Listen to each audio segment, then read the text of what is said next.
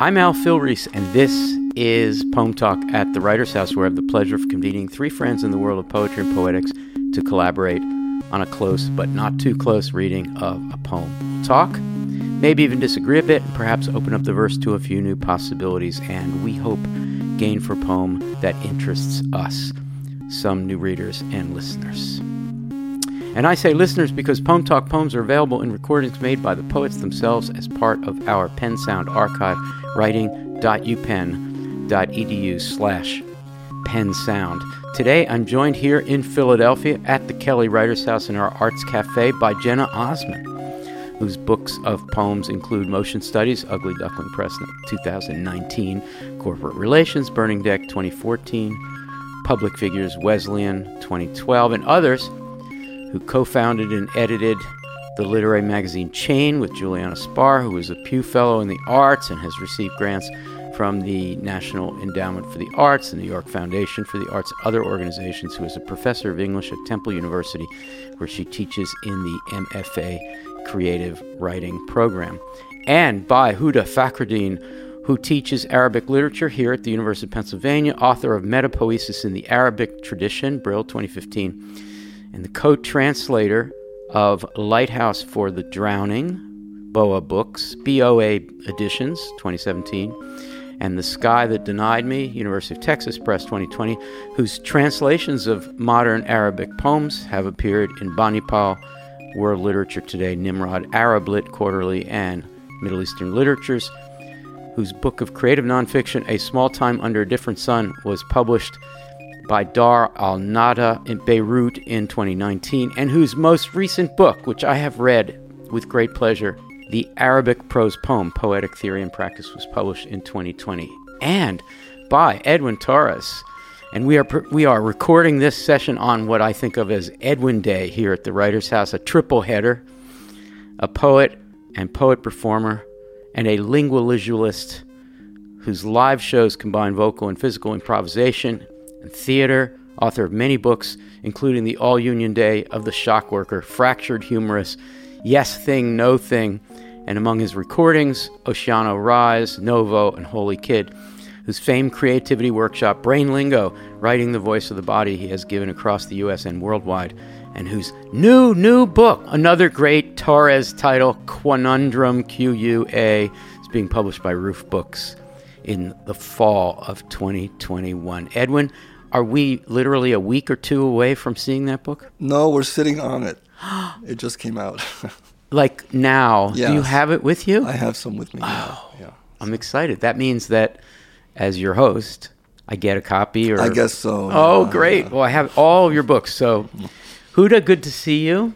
Good to see you too. And that book is really great. Do you mind taking a little bit of time, space in Poem Talk, just saying in a word or two or a sentence or two what that book is about? It's really marvelous. The Arabic prose poem? Yes. The prose poem in Arabic is a problem.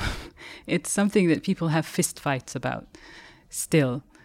Maybe because meters has so much meaning and significance in the Arabic literary tradition, it might seem insignificant, but it still is an issue that people fight about. And that's why this book looks at the intervention of the prose poem and this space that it opens for expanding the meaning of poetry in the Arabic tradition, a way of wrestling with that long memory and looking forward and outside of Arabic as well.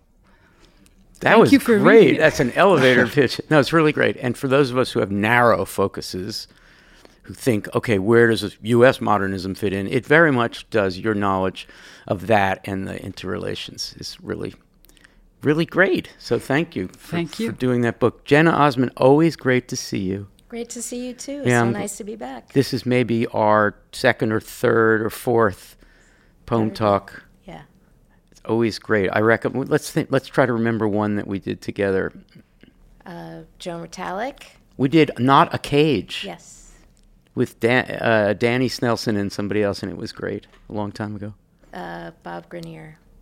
Sentences. We did some sentences. The cards in the box. That was good. You're here for all the good ones. Well, today we four have gathered here to talk about a performance piece by Cecilia Vicuña that was part of a 90-minute reading, presentation, lecture talk that was called An Illustrated Conversation and took place here at the Kelly Writers House in this very room in February 2017. One of the segments of the performance goes under the title Colliding and Not Colliding at the Same Time. The segment begins when the audience, having been encouraged to ask questions after an art video was screened, went momentarily silent. So here now is Cecilia Vicuña performing Colliding and Not Colliding at the Same Time. If you don't want to speak, I can tell you some more stories.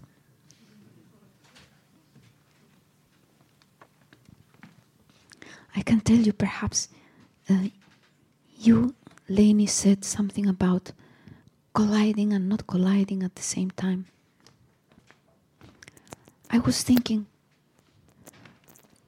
what is the mystery of what is happening in this moment in the earth? What just happened here in the US with this election is a sort of echo of what happened in Brazil a few months ago. I suppose you're all aware of what happened in Brazil, where the millionaires, the most corrupt millionaires, took over the government. For what purpose did the millionaires do this coup? This coup, I said, this coup, this sort of, is a new kind of coup. It's not a military coup anymore. It is a millionaire's coup, where they take over for the purpose of idolizing profit, of idolizing money. First thing done in Brazil, destroy all the laws to protect the rainforest, to speed up the destruction of the entire Amazon forest, doing exactly the opposite of what is needed. Now think of us in the US. We collectively have created this mind that thinks of profit as the only possible reality. So when we get this coup, who is creating this coup? Other than our collective thoughts, or perhaps unrecognized thoughts. Thoughts. Can you imagine a thought entering this room and us being able to see the body of the thought? As you were saying, it is perfectly doable and without LSD. It is doable, totally doable, if you go into this death temple. Even as you are typing these emails, even as you are being persecuted by the cell phone, even if you are going mad like most people, I could love to say the phrase, Americans walk like this. But it ain't true. Go to Chile and it's the fucking same thing. Go anywhere. Go to Africa. Go anywhere. And that is what is happening. So what is it that we're reading by non-reading? What is it keeping us there in this position of oblivious to what we really are, we really feel. So, Edwin, let's start with you. Usually on Pumped Up, we start right in with the piece, but I want to go elsewhere for a second. When you get ready, you're packing your bag, you're heading to a Cecilia Vicuña reading performance. You don't know quite what it's going to be. What do you expect to get? I think I pack nothing in my bag, and I go there ready. That's a good question. I feel like I go to Cecilia knowing that I can drop the world knowing that I can forget everything and that I am going to be taken somewhere, and happily allow myself to do so and to relish as a listener and as a poet where she can take me. So Jenna, it's an obvious thing, but we should say the obvious at the beginning. She's moving in and out of expected genres all the time. And this piece that we've chosen for Poem Talk is a little unusual in that it's a talk, it's in some ways politically didactic, it's different, but yet it's the same, isn't it? It's what she calls a quasar. And in the book Spit Temple, which is about her performances, the quasars are discussed at length. There are these moments of energy between her and the audience. Her performances are so much about absolute presence and absolute listening. And she reads the audience. She reads every thing that happens, everything that might be peripheral, that you might not notice, the things that you're not supposed to pay attention to when you're focusing on somebody who's reading or performing. There was a moment later in this quasar that she performed here where your cell phone went off, Al.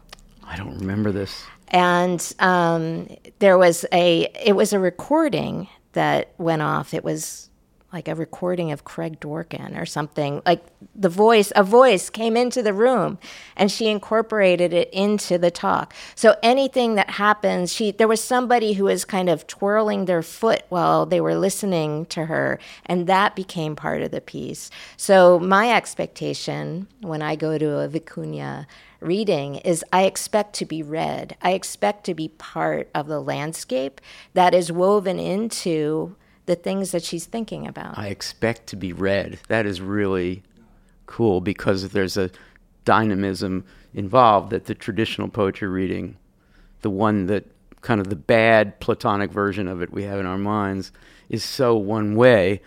Huda, if we were to transcribe this piece, this part of the talk, and read it, if I were to read it in my, dull, non-poetic voice, and then we listened again to Cecilia, what would be some of the obvious differences between what she does with this strong progressive point of view that she's conveying here about our global situation and the way she does it and the way I would do it if I were reading it plainly? This is an obvious question, but I think we need to get it on the table. Yeah, definitely. I mean, there's a presence that she summons you into in her performance and this urgency. It seems dangerous what she's telling us about and warning us of. And I wasn't very familiar with her work before your invitation, but unlike Edwin, I couldn't drop the world when I listened to this piece. The world came flooding into the space that I was sitting in and listening to her. And I was definitely read, as Jenna said. So, because it just so happened that when I sat there in my office listening to the audio, it was the week after or during the American withdrawal from Afghanistan. And I am constantly burdened by these other places. I'm Lebanese, and I have a Lebanon story similar to Brazil's story that she mentions. So my pretense of trying very hard to drop the world as I live here in the U.S. Was seen through, and I was read, and suddenly I was haunted by being here and the guilt and the feeling of being complicit in something. It was a very powerful piece. I think part of also Cecilia's work on that note is that she sort of forces us to be aware of our landscape, like to what Jenna was saying. And so whether you choose to be non-thinking or all-thinking, she's giving you that kind of like that ground in her voice, in the breath, but it's just in the manner of what she's invoking the power to give back to you. Yes. Does improvisation have everything to do with the power and success of this? I mean, this would follow from what you just said, Jenna, but let's talk about improv. Her performances, it's like watching a circuit ignite. She comes in with ideas responses to the world. essentially. Like, she came in responding to the fact of the results of the 2016 election. And that began the thought process. But it's almost like her improvisations are a conversation with the audience and with the ambience. Edwin, you can speak to to improvisation. The nature of what is and is not a poem, what is and is not a reading, and which I'm always interested in the process of that exchange. You yourself also as a poet performer. Yeah. Just where are we in the space that we're at? With my words, with your sitting, with your ears, which I very much get from Cecilia, where she's interested in the world that we're in as we're in it, to the point of where we're capturing this exchange, the engagement of our being. And I think in Cecilia's, in her voice and in her technical, the timbre, the volume, the dynamic that she uses, all that is sort of, I doubt very much that she studied that. I think it's just an internal organic thing that we are not talking about. She is just capturing the world as it comes to her. And the gift is that she's able to go beyond the mere fact of our time here. It's a moment. It's a momentary allowance of possibility, really. It's a mode of creating the circumstance for attention, different kinds of attention than we might, again, getting back to kind of the conventional poetry reading, where you have your expectations in that situation, where the speaker will speak and you'll take it in and listen to a voice, sometimes with a very kind of predictable cadence. And Cecilia is very interested in breaking that up and surprising you, causing you think your attention is going in one direction, and then she puts an emphasis on a word in a way that almost makes it not seem like a word, just a sound. And so you start thinking about that word differently. And so I feel like the improvisation there is just defamiliarizing. And to bring definition to that defamiliarization, to let us define what it means to go off script. I mean, this piece she improvised the whole thing. Even in her written pieces, when she's reading from the page, she allows herself to go off and address the world that we're in. So it's in her to kind of break that moment, whether that moment is improvised or not, where we are alive again and again and again. And in that way, we're forced to listen to our own inner listening, inner hearing, and change our perception to what we're witnessing. Something special is happening here because the rap, the traditional notion of a performance, particularly one that is responsive to the room, the way this is you had to be there. You had to have been there. And any kind of reproduction of it doesn't do the reading me that the inter-animation of the room does. For instance, knowing that the phone went off. I was there, I don't even remember that. But Huda said a minute ago that when you were reviewing this in your office, it read you too, listening some years later on audio, not even a video, although we do have a video available. So I want to explore that a little further. That's a breakthrough. How is it possible for you a few years later to be read by her when she's already recorded it and it's still in ones and zeros in the MP3? That's kind of miraculous.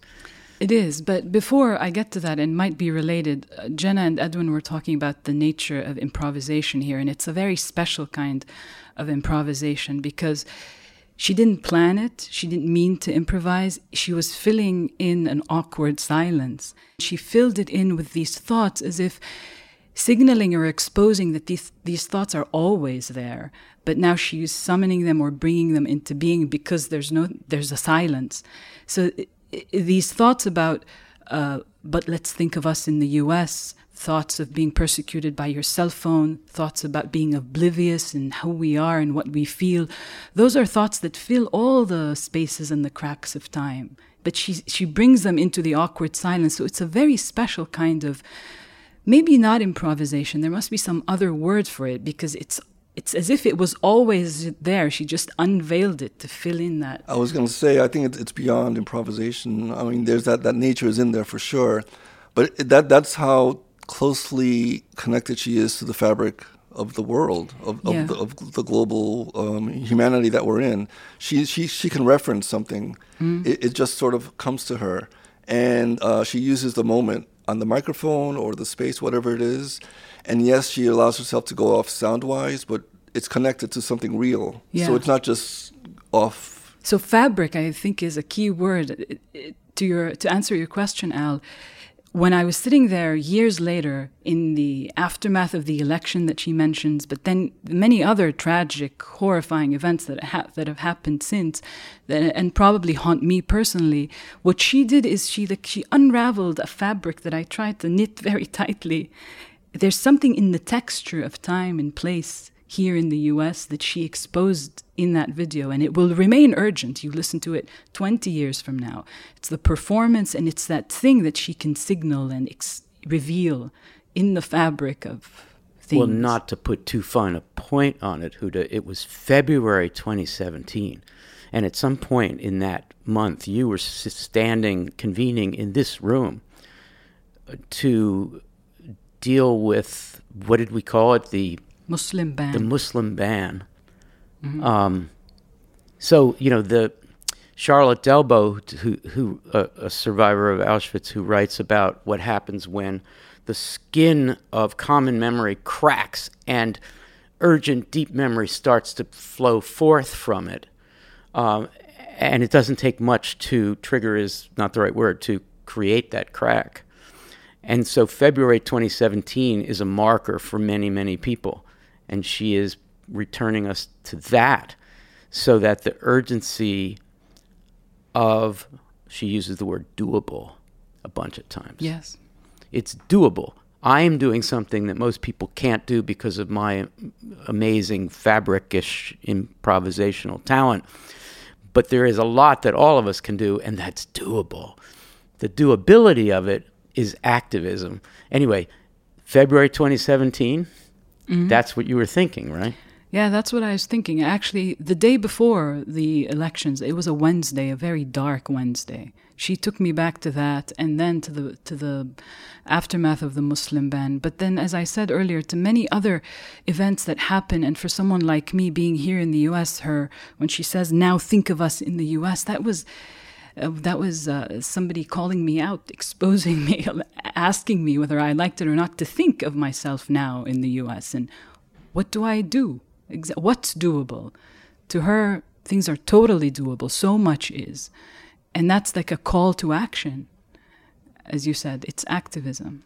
Time to talk about sound and words. Can we do a little bit of close listening? I'll start. Maybe we'll just go around and offer. Coup. She's playing with coup. At first she says coop, then coup, and then she makes it rhyme with who, in the sense of who meaning us and complicity, who. So coup is who, and we get connected through the sound, the exact rhyming sound of her saying coup. I'm not going to imitate it. And who. We know exactly the resonance. So there's my contribution. Jenna, do you have a sound moment you want to mention? Well, yes, but I also want to make the point that it is amazing to have these recordings on Pen Sound, in that her address is so intimate and feels so directed at you, and to listen to her voice through headphones and to be able to listen again and again, to kind of, because in performance, I know there were words that I missed, and to be able to go back and actually hear them and parse it out was an amazing thing to do. And the fact that the video is posted also, so that you can see, one thing that might not be apparent from just listening to this clip is that there's this gesture that she makes when she starts talking about how Americans walk like this, but everybody's doing it, and that is what is happening. And she's holding her hand up as if she had a cell phone in her hand. That is what is happening. We're reading by non-reading. Yeah, what does she mean by that? Well, She says, I think what she's is it talking we're about reading by not reading? I think she's talking about our relationship to our phones or to our devices in general, in that we all get, with these things in our hands, we all get information. But the price of that is that we don't know what we really are or what we really feel. Okay, so I think that was incredibly moving to me, to just think about how we are not present when we are getting our information by doing this, and we're all doing this. A not presence that's defied by the leaking out into the later listening of Huda in her office in 2021. I mean, so there's a not presence, and then there's the conventional notion of not presence that gets overcome. There's two things I want to bring up. I wrote something short about that. Before that, about fabric, Cecilia does these quipus, which are correct me if I'm wrong. They're basically stories told with knots in rope. It's from Chile, from South America, Andean, from Andean, ancient form. So Cecilia does these incredible, huge versions of those that are in museums, and like. Sometimes the yarn it's dyed a color or whatever it is. And I bring it up because not only the connection to fabric and her interest in storytelling, but how she has sometimes in her performances just a carved amount of time for the audience to feel them and have them flow through. And the sound of just, there's just a ruffling in the ambient space. That is her performance. She is so aware of the world that we're in that she is sort of giving up her space and joining in with the space of the ambient world around her. So in everything she's doing, she's very much bringing attention to our body. Where are we as we're taking in what we're being given? And that's something that I get from her often in my performances. I'm asking the audience to figure out, where are you as you're taking in this information or this moment, this experience? How can that convert you or transform you? Cecilia wants us to be transformed in that way. Can I say something also related to this coop moment? Speaking of how language comes from our body, I really love how she attends to those moments when we falter, when we say something, when we can't think of a word, the stutter, the moment when you might misuse a word or mispronounce a word. And those are things that normally we think we should censor out. They should be edited out the way that this recording will be edited, but she includes the mess. She includes them, and they become something that actually not only should we attend to, but we should value them, because the error is pointing the way, right? If you can follow why your mind did that kind of trip up from coup to coop to coup, then something starts to happen and the moment starts to change. Damn it, Jenna Osman, that was so great what you just said. I wonder what you're thinking, Huda. Many things, but especially the idea about she's asking us to think of where we are and our bodies, where our bodies are. So another point that arrested me in her performance is the thought of the body of a thought entering a room. This idea of thinking of thoughts as bodies and reading with our bodies. So maybe the non-reading is when we edit out the mess or the body from the process of reading, how we feel and not only who we are. So there's something almost bodily about the way we respond to the world and place ourselves both in time and in place. And she pushes us to do that, to think of the world is current, time is always current as well, and place is current. So you're here, but you're somewhere else. You're now, but you're also before and after. And it becomes an experience in the body. In a university setting, especially about students and helping them find their voice, whatever that means, it's important to call attention to allow the voice its mistakes and to shape individual thought in your own way. And that includes using what perceived mistakes, what's supposedly not the way some other people think, is how you develop your own voice. So in a student-teacher relationship where we're both learning. How do we kind of like, continue that allowing to have mistakes become the voice? The essence of radical pedagogy is just what you just said. And some people think that poetry performances and other kinds of art performances are the model, when they're good, for that kind of interanimation. I mean, I was put in mind of the very first time I saw you, Edwin, perform, and I remember distinctly feeling uncomfortable in the good way that we always mean. That is like, what am I supposed to do? Mm-hmm. I'm used to someone getting up and reading from a piece of paper, but Edwin is doing 5 times that in all the senses. What am I supposed to do? Am I supposed to respond? I think I'm supposed to respond. And of course, all I could think of was, I'm a body in this room.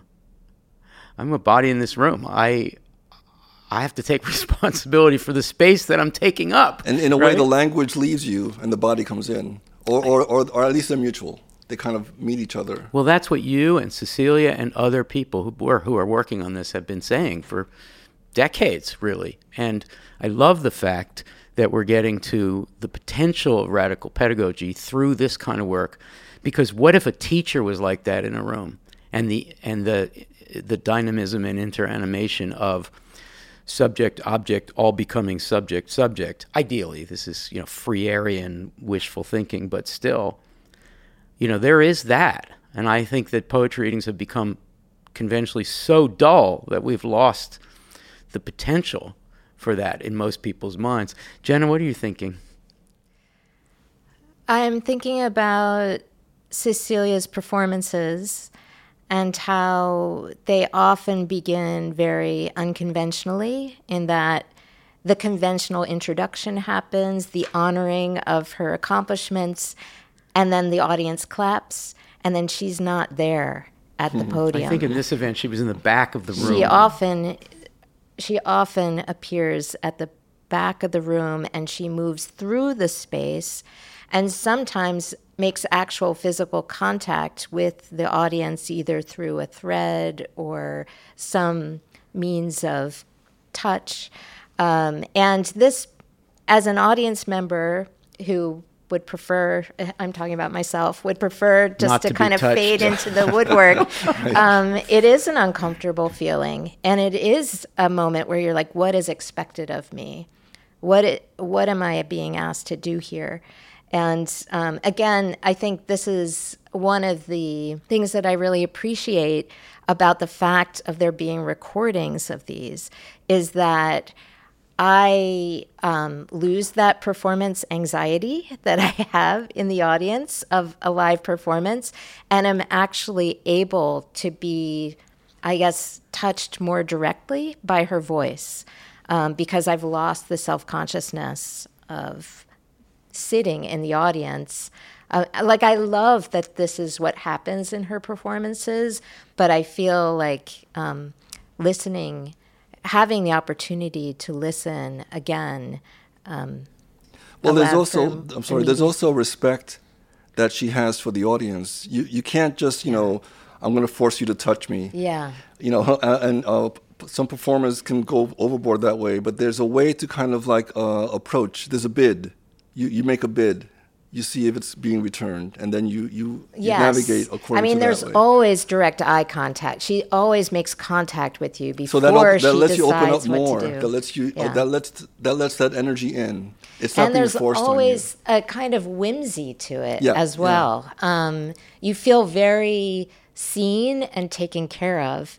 As she's doing this kind of audience participation thing. It's like the model for audience participation. I think a lot of performance that asks for audience participation hasn't earned it. Right. It's also effective for radical politics, because if you're feeling taken care of, then it's a whole lot easier to be with the sentiment. I have one more question I want to throw out, and then we'll do a round of final thoughts, but we can go anywhere with this. She uses the phrase "without LSD," which is a laugh line. And I want to tell you what I was thinking, both in the room and then later listening. And then I'd love to hear whether any of you thinks that was an important moment. I do think so. It's a joke. It's funny. The audience really laughed. Maybe a third of them know what she's talking about with respect to LSD, and maybe 2/3 have just dreamt it. I think she's kind of serious about that. I think that when you get an hour into a Cecilia performance, there's a certain amount of aural, A-U-R-A-L, hallucinating that's going on. All right, so we're actually not quite hearing what she's actually saying, and we begin to add hearing to the sounds being made. So am I crazy, or that without LSD? It wasn't planned, I don't think. It's funny. It was endearing. But I think she's thinking about hallucinating. I interpreted it slightly differently. Please. In that she says, can you imagine a thought entering this room and us being able to see the body of the thought? It's perfectly doable without LSD. And right. Meaning, like, we can the art can generate this. You don't need the chemical. Yeah, but that's sort of what I was thinking. I mean, I was also thinking that, literature often, it has a way of imagining the world being otherwise.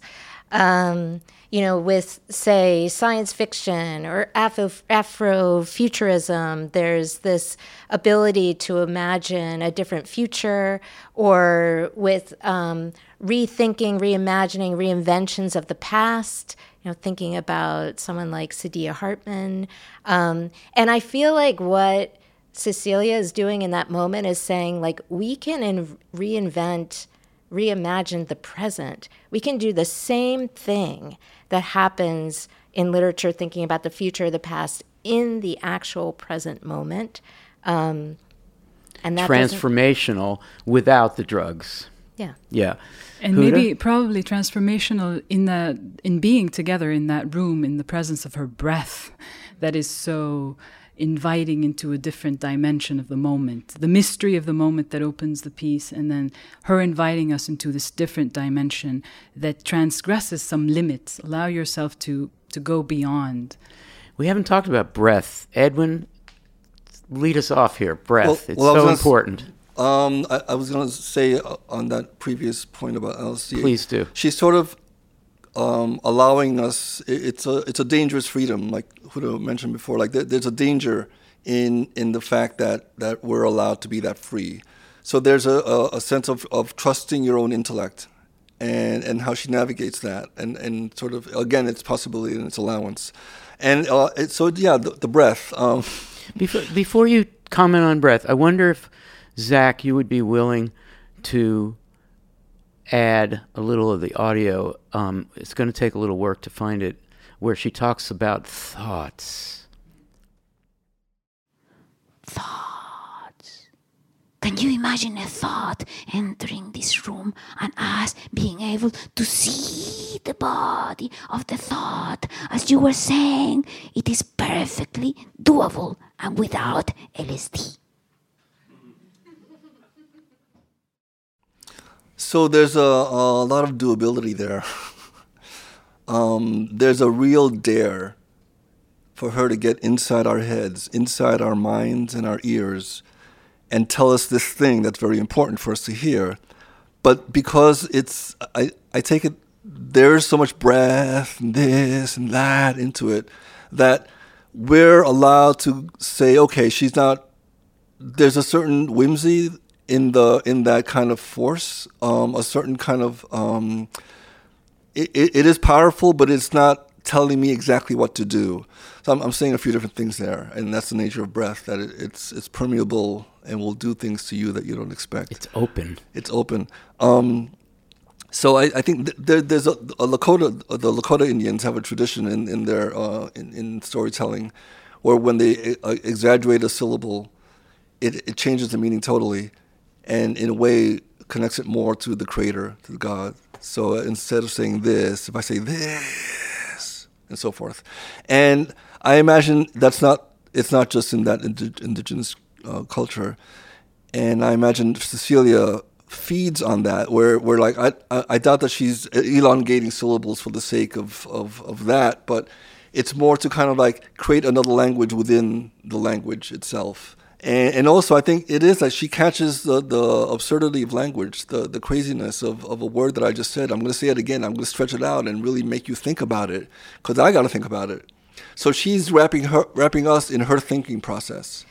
But it's also the moment, I mean, the line is, who is creating this coup other than our collective thoughts? She's putting it on us. As soon as I heard that, I was like, oh, shit. What? Yeah, and then she allows you to kind of, what she's doing with sound is allowing you to just kind of stay there for a minute and process. She's putting it on us. She is, it is, yeah, there's a collectiveness of everything about her is collective.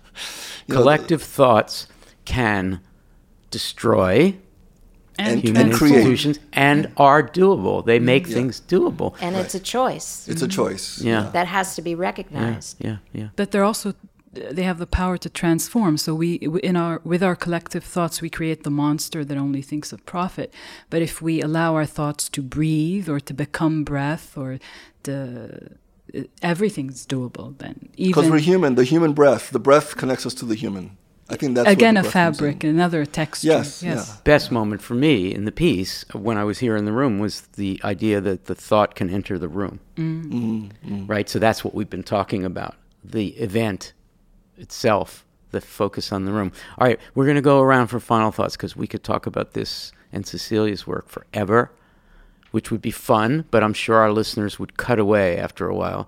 So, final thoughts, something you came today to talk about but haven't had a chance to yet. Huda, final thought? Maybe a wish. So listening to Jenna and Edwin talk about Cecilia performing, I wish I were there.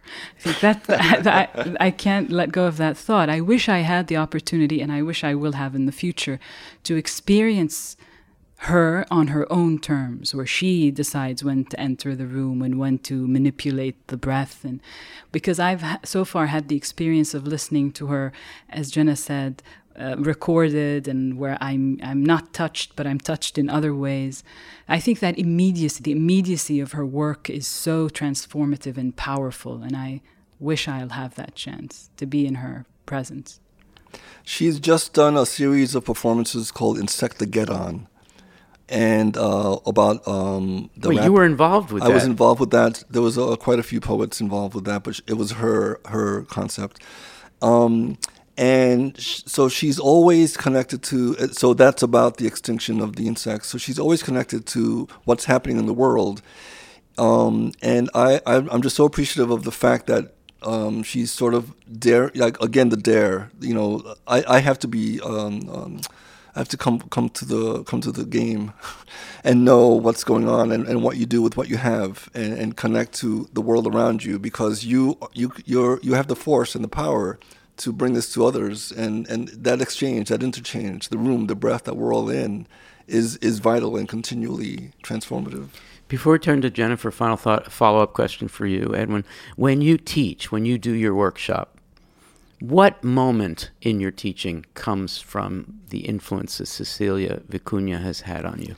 There's a moment where I've brought the students to this kind of apogee of sound and sensory overload, and then I suddenly stop, and I have paper on the floor and markers, and I say, stop, write. Everything stops, they sit down, and they just scroll like crazy. And this is the moment of, I'm sort of capturing the world within the context of a workshop, but the idea of like everything coming into you, and then suddenly you have a chance to let it all flow out. That's very much Cecilia, capturing and letting it go. Cool, thank you. Jenna, final thought? A line that I wish we had had time to talk about was this: we collectively have created this mind that thinks of perfect as the only possible reality. And I feel like those two lines for me function as a meditation, thinking about the ways in which they can be applied to so many things, capitalism for one, but also just my desire to say something that is so perfect that will answer your question, Al, and yet I cannot. But I will just say that I'm very interested in how so much of this performance serves as a space for contemplation. Thank you. My final thought is a little random. I haven't thought it all the way through, but maybe that's appropriate. This idea of the performance as hallucinogenic or art piece as hallucinogenic. One thought I have is I look back to the New York School poets at their best. So Barbara Guest, for instance, in a poem called 20, where 20 just leads to all kinds of things. And it's also about that moment when you're waking in the morning, and so you're really still dreaming, and dream logic takes over. And it's a kind of hallucination, that poem.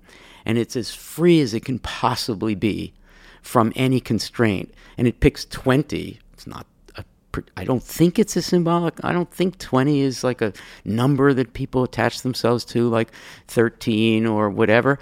20. And she just goes around with 20 and produces this marvelous transformative experience from what is essentially dream state hallucination. The other hallucination thing I've been thinking about is what happens when I'm watching something that is either intensely slowed down, film for instance, or just bad, but I won't go into bad. This Sunday, I'm going to be showing 9.5 hours of Claude Lanzmann's Shoah to my students. And he's using grainy film stock. He was running out of money, and he is panning across then contemporary, late 70s and early 1980s Polish landscape at a time when the snow is melting, and so it's a little hazy. And so the thing that he's filming is hazy, and the film stock is hazy, and he pans for 45 seconds across that landscape. And you begin, after about 7 hours, to hallucinate that there are things happening on that landscape. And of course, there were things happening. And so you're doing this job of finding the most extreme, terrifying political situation by looking at a field through the lens of a filmmaker who's deliberately trying to make it boring. And not that Cecilia's ever boring, but there are times when my mind wanders, and then I realize this is what I'm supposed to be doing, which is exactly the opposite of what so many artists want you to do. Well, we like to end Poem Talk with a minute or two of Gathering Paradise, which is a chance for all of us, if you're quick, to spread wide our narrow Dickinsonian hands and gather a little something poetically good to hail or commend someone or something going on in the poetry world. So who is ready to gather some paradise? Jenna, I think you came ready. Yes, I would like to recommend an artist named Everest Pipkin, who is a drawing, game, and software artist. And I'd particularly like to recommend a piece they made called Shell Song, which is an online interactive audio narrative essay. I consider it an essay. I think they might call it a game. And that Shell Song asks us to think about digital voice in relation to our belief in authentic voice. So, and I feel like this kind of connects to our discussion of Cecilia's work and how voice kind of comes into play. But this piece asks us to think about voice through the lens of text-to-speech, voice libraries, gender-neutral voices, vocal cloning, bespoke voice, and voice print surveillance, and ultimately is asking us what a voice is worth. Talk about radicalizing the cliche of the poetic voice. That is really good. Pipkin, right? P-I-P. Everest Pipkin. Fantastic. Huda?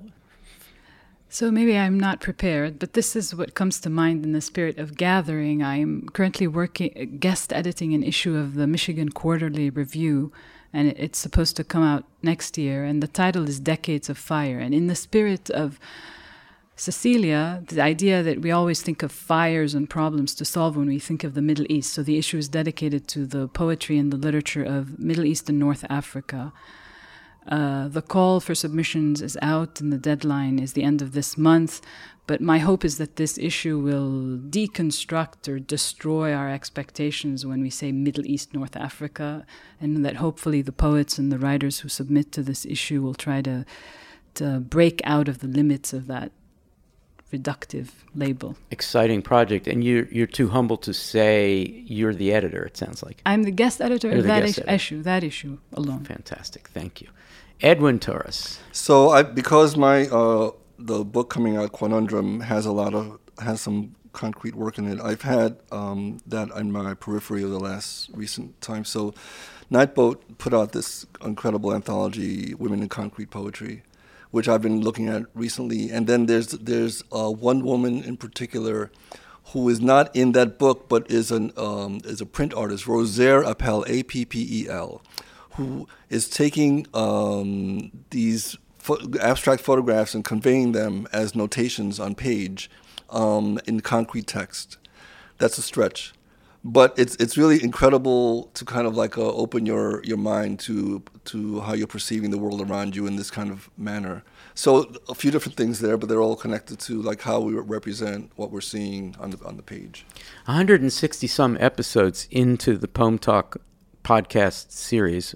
I would guess that 90% of the people listening to us know exactly what concrete poetry is. But there's going to be 5 people who are tuning in accidentally because they found us somewhere. Can you briefly say what concrete poetry is? Words on a page that don't look like a poem. Nice. Good job. Okay. My Gathering Paradise is simply that 2 wonderful poets, important figures, have reached annuated milestones, and I just wanted to say their names. Joan Rotalick has just passed a big milestone, and Rosemary Waldrop also has. I just wanted to say those 2 poets. Well, that's all the coups created by our collective thoughts we have time for on Poem Talk today. Poem Talk at the Writers House is a collaboration of the Center for Programs in Contemporary Writing and the Kelly Writers House at the University of Pennsylvania and the Poetry Foundation, poetryfoundation.org. Thanks so much to my guests, Jenna Osman, Huda Fakhruddin, and Edwin Torres, and to Poem Talk's directors and engineers today, Zach Cardner and Zelda Kellogg, and to Poem Talk's editor, the same amazing Zach Cardner. And a shout out to Nathan and Elizabeth Light for their very generous support of Poem Talk. In our next episode, Erica Kaufman, Jack Giesking, and Jonathan Dick join me to talk about And We Sing from Myung Mi Kim's book, Under Flag. This is Al Filreis, and I hope you'll join us for that or another episode of Poem Talk.